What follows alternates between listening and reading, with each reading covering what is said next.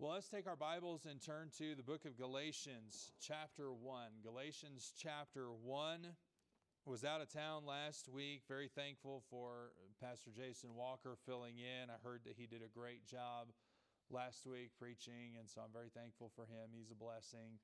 And then also a couple weeks ago, we introduced this series out of the book of Galatians entitled Living Life in the Liberty of Christ. And so as we get into the book today, we'll allude to some of the things that we learned in that time as far as what they were going through. And I trust that the message will be a blessing. So Galatians chapter 1, and once you've found your place, if you'll stand in honor of God's Word, then we will read verses 1 through 5 as we get started in the book of Galatians.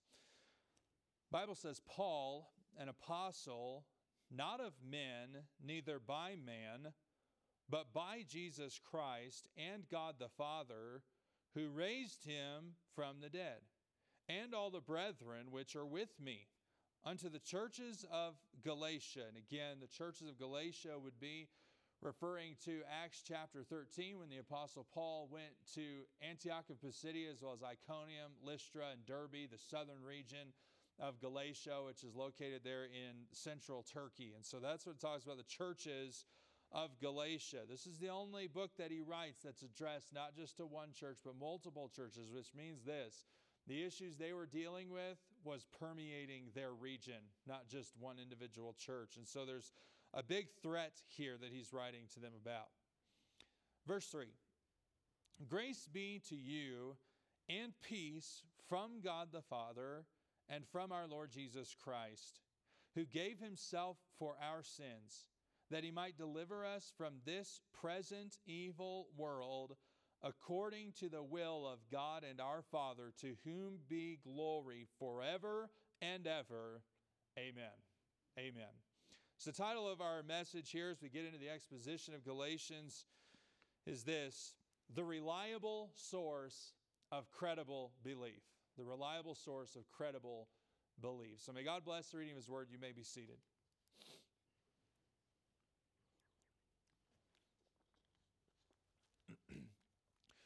Whenever you're writing about an important or potentially a controversial topic, it's important to cite your sources. You know, we talk about citing your sources. You read it through a book is often going to have endnotes, footnotes, a bibliography that states where they got their information from, who the author was, of what work it was, and all that, and the page number and everything. And the reason why we do that is because they're citing their sources. See, citing your sources verifies the validity of your opinions as well as what you are writing about. You know, whenever I read a report in the news or in the sports world, anytime I read this line, according to anonymous sources, it kind of makes me a little skeptical, a little suspect of the information. You know, who are these sources and where do they come from, and are they even existing? Are they aliens? You know, I mean, where are these sources coming from? But you know what? Whenever a beat writer or a journalist will actually cite the name of the source, if it's a prominent name especially, then my ears perk up a little bit. I mean, there's a huge difference between a journalist writing according to sources close to the Broncos organization versus John Elway has confirmed. There's a big difference there between sources close to the organization. That means they're not even within the organization. I mean, where is that coming from? Or there are times you'll say this: sources within the White House say. Well, there's a big difference between that and saying the president says, the president confirms. There's a huge difference there. Of course, depending on who's in the office, there may not be a big difference between those two. But anyways, I digress.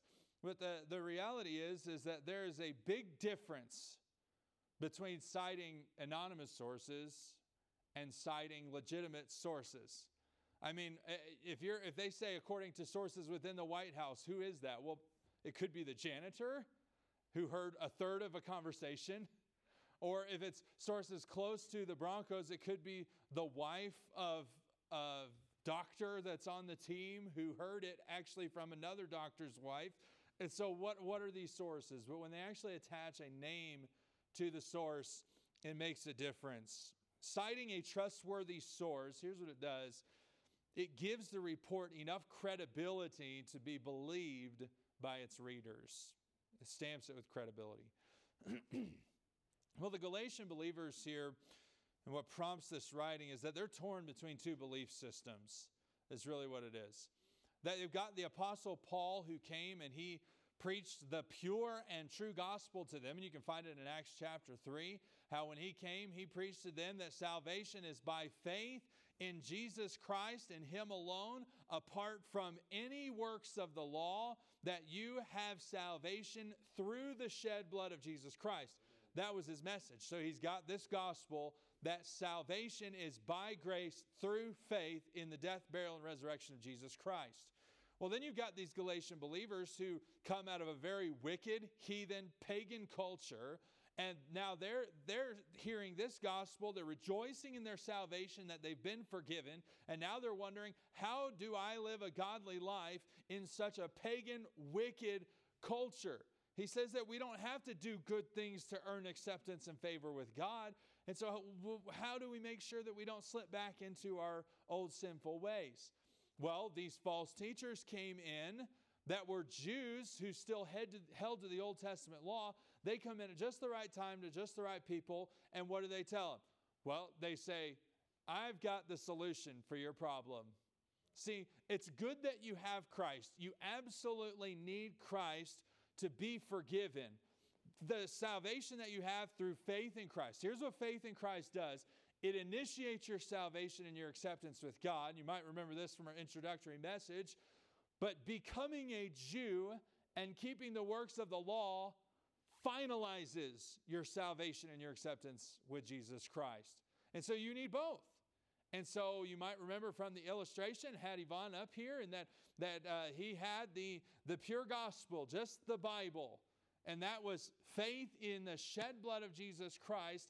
And he was worried about putting that down and going and picking up the old works of the flesh. And they came and they said, I'm glad you have the gospel, and then piled some books on top of that and said, but you also need to keep the dietary laws. You need to keep the Sabbaths. You need to travel to Jerusalem for these holy days. You need to wear this headband on your head that's got the little book of the law on it. You need to memorize the whole book of Deuteronomy. You need to wear a specific type of clothing. And so they were adding all these laws and all these rules and all these regulations. And what we found is as he had his hands so full of the works of the law, he had no liberty to go out and do what the Holy Spirit wanted him to do. They were bound. And so Paul's writing this book to tell them, no, you have liberty in Jesus Christ. You've already been freed from your sin. You've already been rescued from this evil world. And so you don't need all of the works of the law. All you need is Jesus Christ. Amen. And so that's what Paul's writing this book about. But if you consider these new believers, and I'm going to say new believers because of the fact that in verse 6 he says, I marvel that ye are so soon removed from him that called you. And so that implies that it hasn't been very long. In fact, most people say that the Apostle Paul went there on his first missionary journey, returned to Antioch, had issues with Judaizers, and so they went to Jerusalem, had the Jerusalem council, and then while he's on his way back to Antioch, he catches wind of this doctrine coming around. So we're talking, this is not a very long time removed, and so these are new believers. So they've had this preacher come in, and this preacher tells them salvation is by grace through faith in Jesus Christ, and in him you have all the acceptance that you need apart from the works of the law. And then you have these Judaizers that come in and say, no, you also need the works of the law. Now they are stuck in the middle saying, so which is true? What do we believe here? How do we determine whether Paul is right or if these Jewish teachers are right? How do we figure this out? And the reality is that many of them had begun to side with the Jewish religious teachers who were teaching them you have to keep the works of the law. And so this is what's going on here. And they're trying to figure out how to determine which system to believe.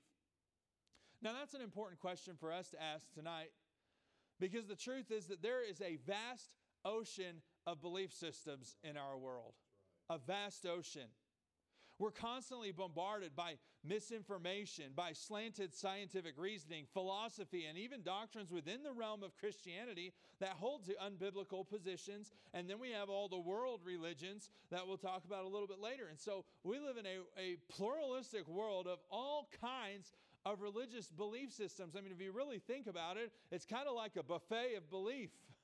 I mean, you walk into a good buffet. I'm not talking about Golden Corral. I'm talking about a unique one where the food is more fresh as a buffet can be. But you walk into that buffet, you've got your plate, and you're kind of like, where do I start here? Where do I begin? And so you come over here, and you might pick a little bit of potatoes and maybe some mac and cheese and maybe a slice of pizza and a chunk of steak there and maybe some green beans and some vegetables. And then you're going to get the bowl of ice cream and the cake and all that. And so by the time that you go and sit down, you've picked and chosen what you wanted and you left out what you didn't want. That's really what we have today in a world of belief. Is that people go to different belief systems and I like this about Christianity, but I really don't like that. I like this about Buddhism, but I don't like that. I like this about Hinduism, but I don't like that. I like this about Islam, but I don't like the radicals. And so you've got this picking and choosing of belief systems, and it's led to all kinds of confusion when it comes to belief. But that's also true within the realm of Christianity. That there's so many different positions out there of what people believe and how people interpret the Scripture, as well as their own thoughts that they read into the Scripture. And so you can be a Christian who is even trying to come to a church and you're new in your faith and you're growing and you're like, okay, well, there's this and this and this and this. Which one is true? How do I know what to believe? And a secularist might be tuning in and they're on the outside and they're seeking truth and they're just wondering, well, which one of these religions do I believe? How do I know it's right? How do I determine which one is the correct system? That's where Paul starts his letter. He begins by citing the source of the true gospel. Amen. Paul's writing to the Galatian believers that came from his appointed position as an apostle of Jesus Christ. It says right there in verse 1, Paul, an apostle. Now, what was an apostle? Well, it was a privileged position or office in the church given directly by Jesus Christ to just a select few individuals.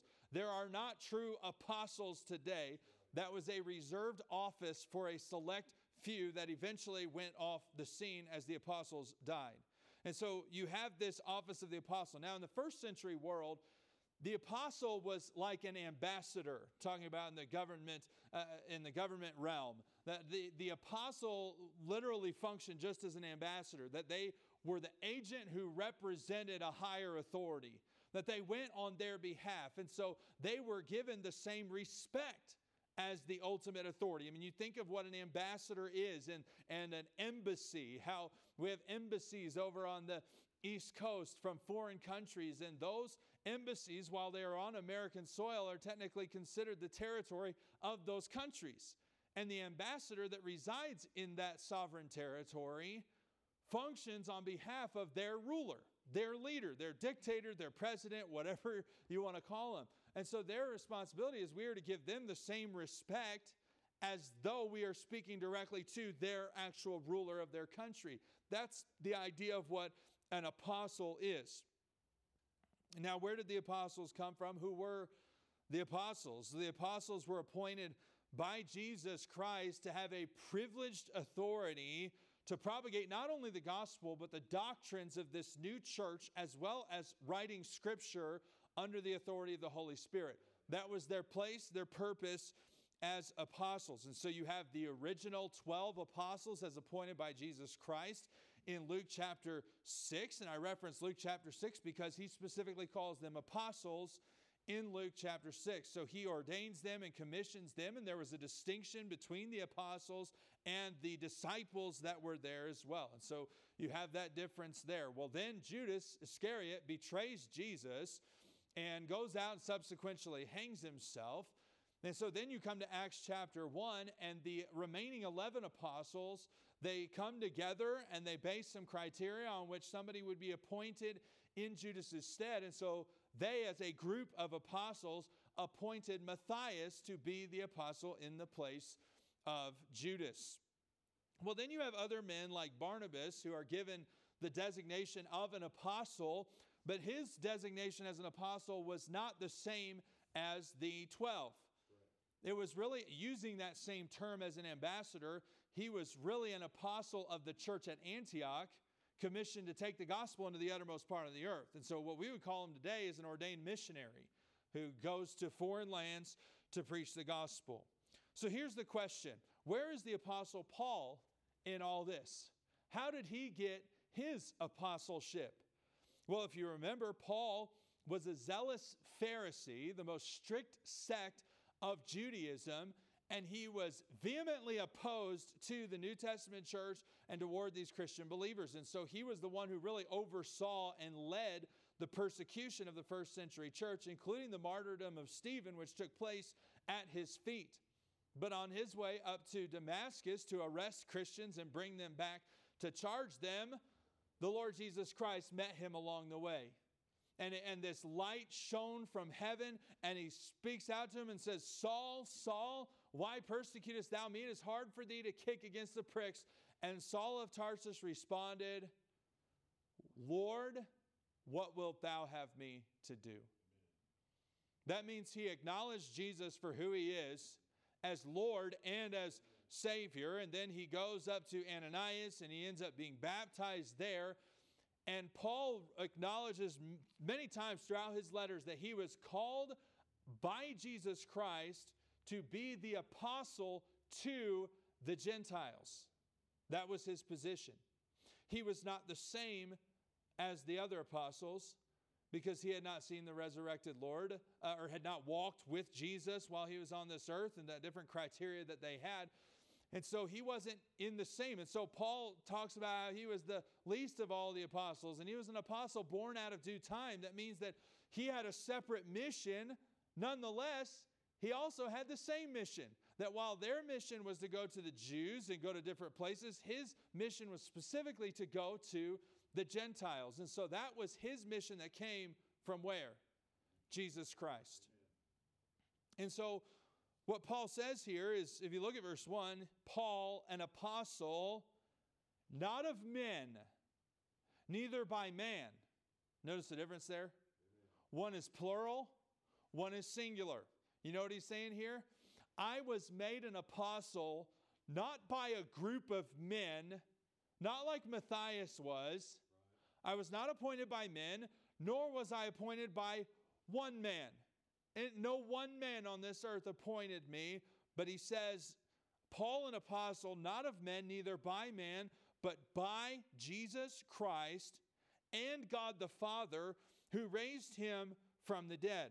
And so Paul is, what's happening here is Paul is addressing them as a man who was specifically appointed by Jesus Christ to be an apostle. He was an agent who operates on the behalf of Jesus Christ. Well, what we're going to find here in the book of Galatians is something that we don't see in the book of Acts, and that is what happened between Saul's conversion and when he actually went out as a missionary. What happened in that time? What he's going to tell us is that he spent 3 years in the Arabian desert. What was he doing in the Arabian desert? Receiving the doctrines of the gospel and the doctrines of the church from who? Well, he says, not of men, neither by man, but by Jesus Christ. And that's what he's going to tell us is my gospel, the gospel that I preached unto you when I first came into Galatia, was a gospel that came not from the mind of men, but from the Lord Jesus Christ himself. Amen. And so what Paul's doing is he's establishing his credibility as a reliable source for the gospel. And so that's what he's doing here. But he also wants them to know this: I'm not a lone wolf. I'm not on my own in what I'm about to tell you. I'm not on my own in what I preach to you. Because if you look at verse 2, what does it say? And all the brethren which are with me.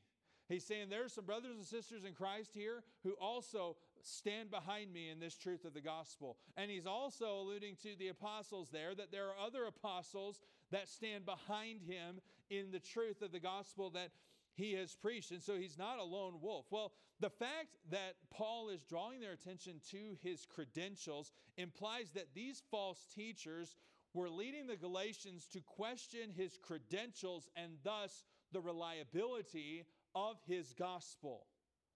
They were saying, where did he get his gospel from anyways? And so they were leading him to question. And so Paul, from the very get-go in this letter, is clearing off a spot to tell them that his authority and his position as an apostle did not come from man, but came directly from the Lord Jesus Christ and God the Father. And here's how I'm going to put this in this message: the author and the agent of the true gospel, Jesus Christ and God the Father. And so then Paul is going to remind them of what the true gospel has accomplished in their lives. It says in verse number 3, grace be to you and peace from God the Father and from the Lord Jesus Christ. Now, this is a common introductory statement. You'll see this in many letters in the day, but it's actually a combination of both Jewish and Gentile, that you had the Gentiles who would say grace and you had the Jews who would say peace. And he's putting them together because a lot of times he's dealing with disunity. And that's even what's going to happen here, that there's a schism between Jew and between Gentile. And so he brings this together and he says, grace and peace be to you. But I want to show you also that this is more than just a common introduction. There's something that is being communicated here. And the reason why is because the grace, and because they had experienced the full measure of grace and of peace. How did they experience the full measure of grace? They were the enemies of God. They were alienated from Him. In a pagan, godless, wicked culture, they were dead in their trespasses and sins. There was no hope of eternal life in and of themselves, no works of the law that they could do to find salvation. And yet, God sent a man by the name of the Apostle Paul to their cities who came bearing the message that salvation is by grace through faith in Jesus Christ. And when they believed the gospel, they got saved and their entire lives were changed. That was the grace of God. It was not something they deserved. It was not something they could earn, not something they could merit of their own flesh. No, it was all of the grace of God. They had been the recipients of grace. And in turn, because they were the recipients of grace, they were also made the recipients of peace. How is that? Because of the fact that they were at enmity with God because of their sin. But when Jesus Christ came, He took their sin out of the way and He reconciled them back to a peaceful relationship with God. Hey, listen, through Christ you can have grace, and through Christ you can have peace with God. Amen. Well, where did this grace and where did this peace come from? He says, from God the Father and our Lord Jesus Christ. Okay, well, how did God the Father and the Lord Jesus Christ, how did they bring about this grace? How did they bring about this peace in their life? Verse 4 says, who gave Himself for our sins. That word gave is a word that means to offer as a gift, of course. But it also has this connotation to donate something of the free will.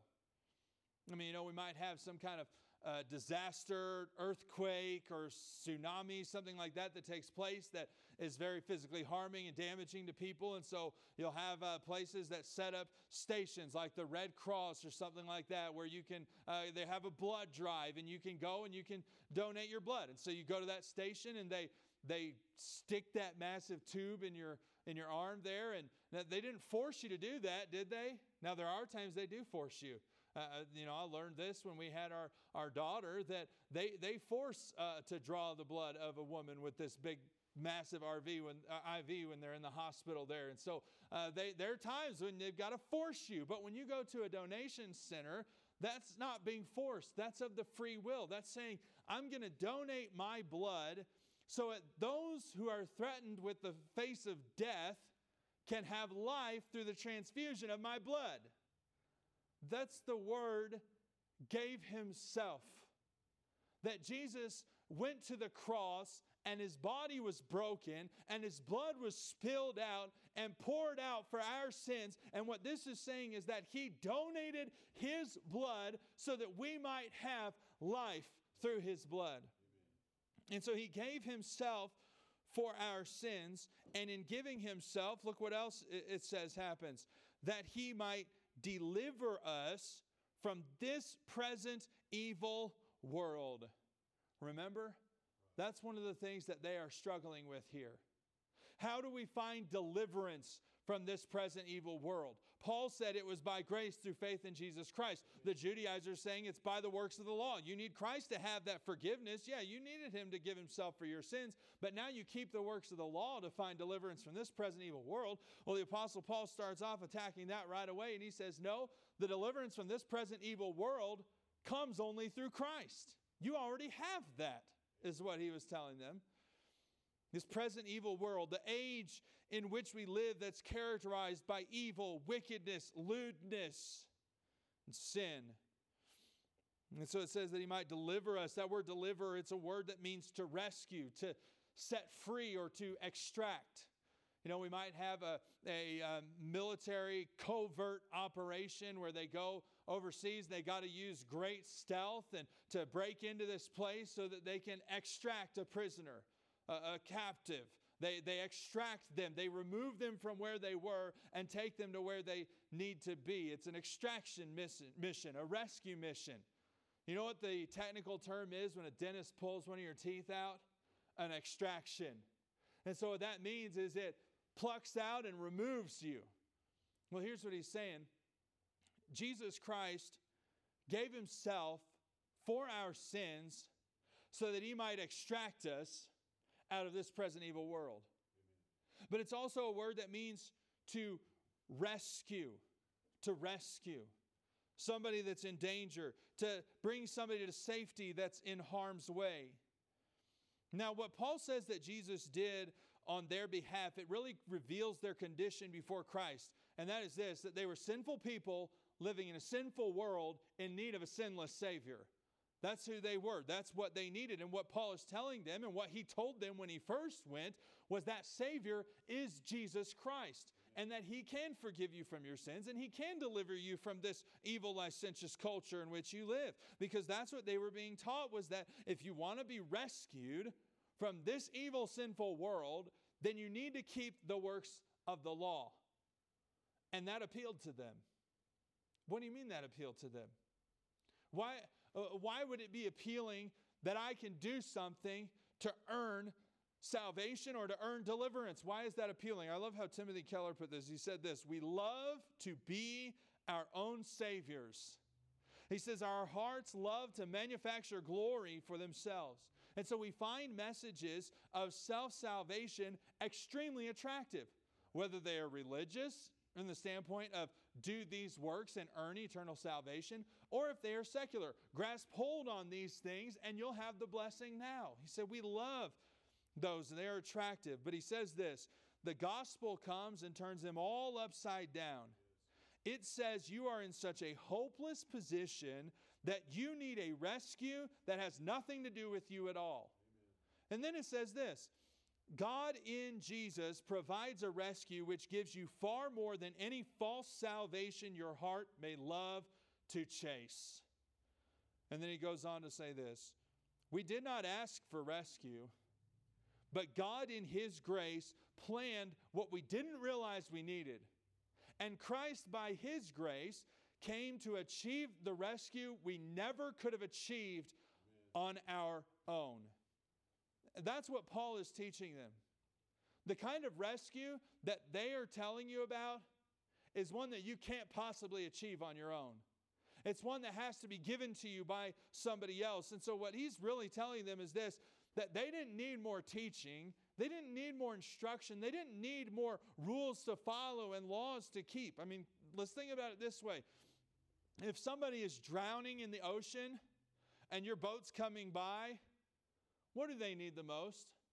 Well, you're going to go to the office and you're going to go and pull out a big old thick book on swimming. And you're going to say, here you go, buddy. And chuck over the book on swimming, right? The manual on how to swim. Is that what they need?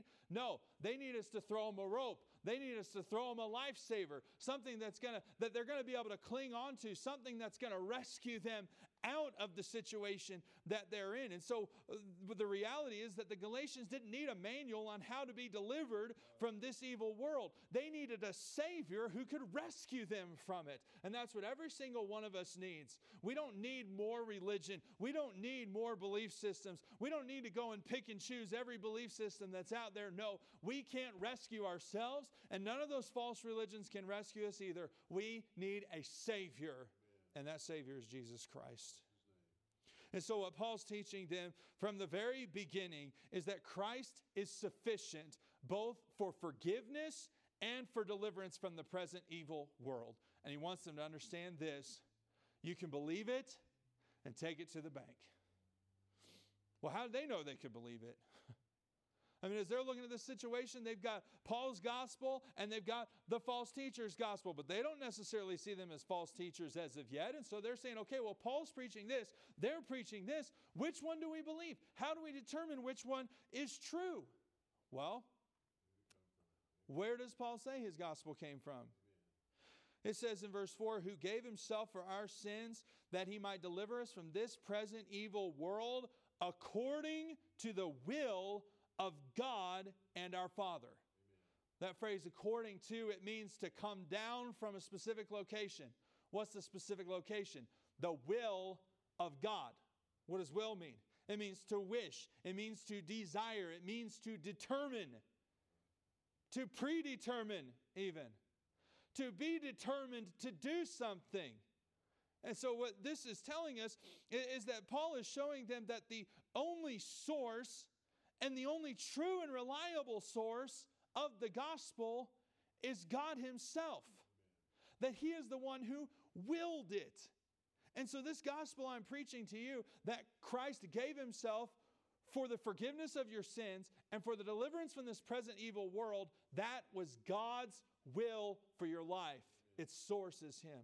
Well, why did God will it that way? Why did he plan that our salvation would be only through faith in Jesus Christ? Why did he plan it that our forgiveness would be only through Jesus Christ? Why did he plan it that only he could deliver us from this present evil world? Verse 5, to whom be glory forever and ever. Yes. Amen. Amen. You know what he's saying here? See, when you look at this gospel, and you say, yeah, I can find acceptance of God through my keeping of the law. Or if you're even talking about salvation, and you say, yeah, I can be saved through my own good merit. Hey, that leaves some of the credit to you. But God does not share his glory with man. His plan was that our salvation would be of him and of him alone. And so what that means is that the only gospel that could save and rescue the sinner, rescue them from this present evil world, and fully bring glory to God was the gospel that was authored and carried out by God the Father and the Lord Jesus Christ. That's the only one. And that is the gospel that Paul preached to them. That salvation is by grace alone, through faith alone, in Jesus alone. And so Paul is really starting off here teaching the Galatians that the credibility of the system of their belief is determined by the reliability of the source of their belief. And he's getting to this. Therefore, you should trust in my gospel because my gospel came directly from the author and the agent of all truth. That's where it came from. And so what this means for us today is the very same. That the credibility of the system is determined by the reliability of the source. So let me ask you this. What's the source of your belief? Who do you turn to when you're trying to figure out, what do I believe in this whole mess of religion? What do I believe in all these different interpretations and all these different doctrines of the Bible? What's the source that you turn to by which you base your belief system? Because the reality is that there is a plethora of belief systems that come from a plethora of sources. And just like the Galatians were dealing with, the reality is that there are perverted gospels that come from perverted sources. There are still gospels out there today that say that salvation comes through your own good works, through your own merit, that it's keeping the rituals and the traditions of men, that it's keeping the sacraments, that it's paying your penance, that it's praying over the dead, and that your baptism saves you and washes away your sin and has that part, or that it's as you take the Lord's Supper that's how you can stay saved. You know what that's doing? That is a gospel that says your acceptance with God and your salvation is based on something other than Jesus Christ, which is not found in the Scriptures. It's not. Then there's a gospel that teaches you that you have no choice in whether or not you're saved, and therefore God either elects you to salvation or to condemnation based solely upon His own desire and His own will. Now, there are some issues with that. The first one that I'm going to say is just simply logical, and that is this: that to say that God wills and determines some who will be saved and some who will not be saved, it's illogical. And the reason why it's illogical is because God is, and again, this is just even human thinking here, but what that implies is that a person can come and beg and plead with God, I want to be saved, I want to believe, I want to have forgiveness, and I want to have eternal life, and God's saying, no, you're not one of them. That's illogical. But then you have the problem of Scripture. In 2 Peter chapter 3 and verse 9, it says that the Lord is long-suffering to us, not willing that any should perish, but that all should come to repentance. Did you catch what it said there? That He's not willing. Same word.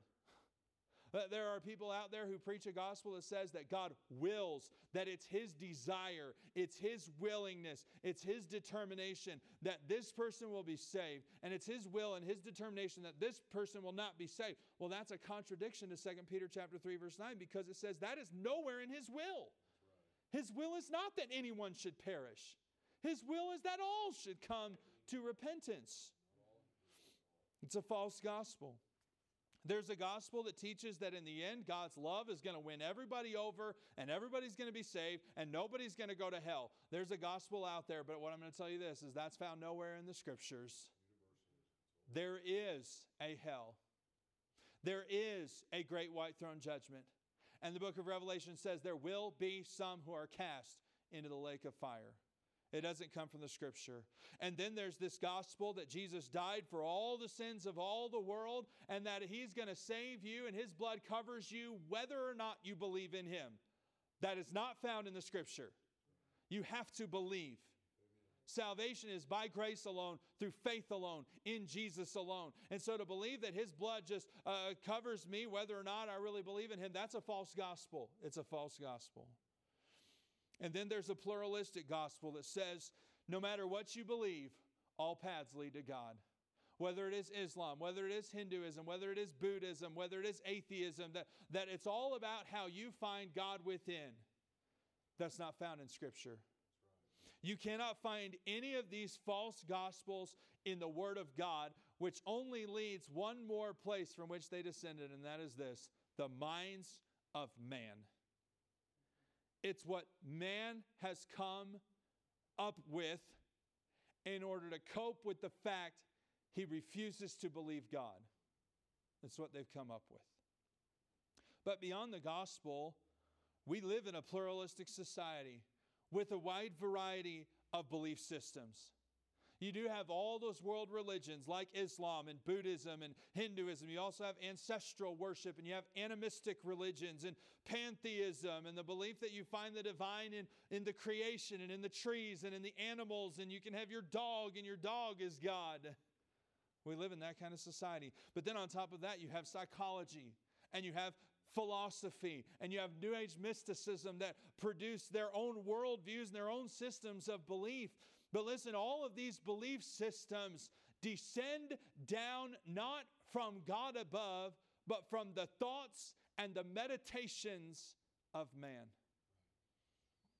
While they're on a mountainside in Tibet, meditating, thinking things out, connecting with the divine, finding within their own conscience and their own mind what they believe. Well, why is it important to know what I believe? And why is it important that my belief system comes from a reliable source? Why is it so important that we don't just pick and choose from everything, but that we really do have a true belief system? Here's the reason why. Your belief system, first of all, affects your eternity. See, if you believe in a perverted gospel that believes that salvation is by anything other than faith alone, through grace alone, through faith alone, through Jesus alone, if you believe in any other gospel, you're not saved.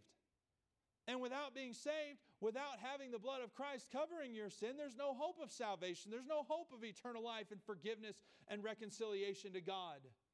And so that affects your eternal destiny. There is no heaven without Christ. All there is hell if you don't believe in Jesus Christ for salvation. And so your belief system affects your eternity, but it also affects your everyday life. Because if the source of your belief doesn't come from God, that's going to have a dramatic impact on how you view life. It's going to have an effect on your worldview. It affects your view of eternity, your view of the meaning and purpose of life. It affects your view of how the world came into being, your view on marriage, your view on parenting, your view on the church. I mean, we're talking about every single thing in your life will be affected by what you believe, by the system of your belief. So how do you make sure your belief system is right? Well, again, I'll say that the credibility of the system is determined by the reliability of the source. And since God is the author and creator of all things, only He can be the true source of true belief. Because He made everything. And He knows how it operates. And He determined how it would operate. It happens according to the will of God the Father. And so that means that the source of your belief can't be society. You can't base it on what the culture says you ought to believe. It means that you can't base your belief system on even your upbringing, or the religious system that you were brought up in, or the culture or ethnic history that you were brought up in. It can't be dependent on your education and your professors. It certainly can't be determined by what's going on in Washington or by what's going on in California. It can't be determined by what government and what officials think. You can't base your source of belief on them, even if they are godly people, even if they are godly presidents, even if they are conservative presidents who are Christians. We can't base our belief system on man. Nor can it be based on your friends and what they think and what they believe, or what your family thinks and what your family believes. It can't be based on philosophy, and it can't be based on psychology. It can't be based on books written by man. Anytime somebody comes to me and they say, oh, well, I believe this about the Bible. And I say, okay, how did you come to that conclusion? Well, I read this book by this guy. And they'll give me a name. Or they'll show me a book and say, but this book says here. And I'm going to say, what that book says doesn't line up with what this book says. So I'm going to throw this book in the trash, and I'm going to cling to this book with all my heart. See, that's what it means for us, is that anything that is contrary to the holy, inspired, God-breathed scriptures is a faulty source, which will lead to a faulty belief, which will lead to a faulty life. And so what this means is if what society believes contradicts what God says, society's wrong. And it means that if what philosophy says contradicts what God says, the philosophy is wrong. If the psychology disagrees with what God says, the psychology is wrong. And even if science contradicts what God says, the science too is wrong. How can you say that? Science is science. Well, here's the reality. Every single man, regardless of whether they're a believer or if they're an unbeliever, brings into their scientific method their own personal bias and belief system. And it's true on both sides. And those who don't bring their personal bias with them, more often than not, end up believers. And so if what men teach and say contradicts what God says, those men and their teaching are wrong. No matter how long you've believed them, no matter how long they've taught that, no matter how long your family has been in that belief system, what Paul wants them to understand and what God wants us to understand is that the only reliable source of a credible belief system is God. And here's the reason why: because He is the author and the agent not only of the gospel, but of all truth. And so that means that rather than looking to men to find the answers to our questions, and rather than looking to man to find the solutions to our problems, and rather than looking to man to figure out what we ought to believe, we need look no further than God and His Word, because it is the truth.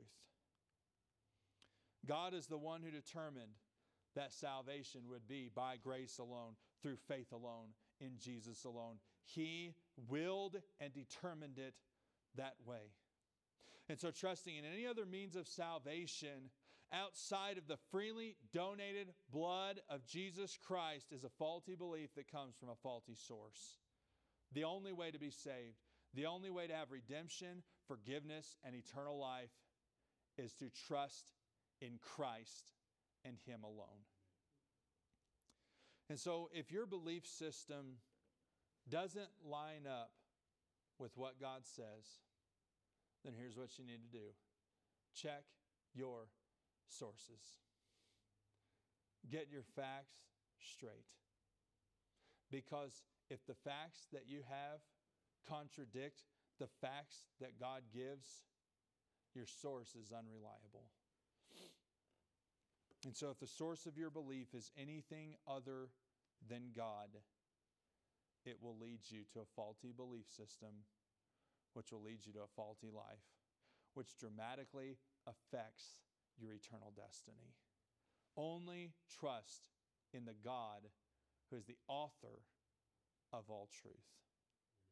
He is the reliable source for a credible belief. Our Father,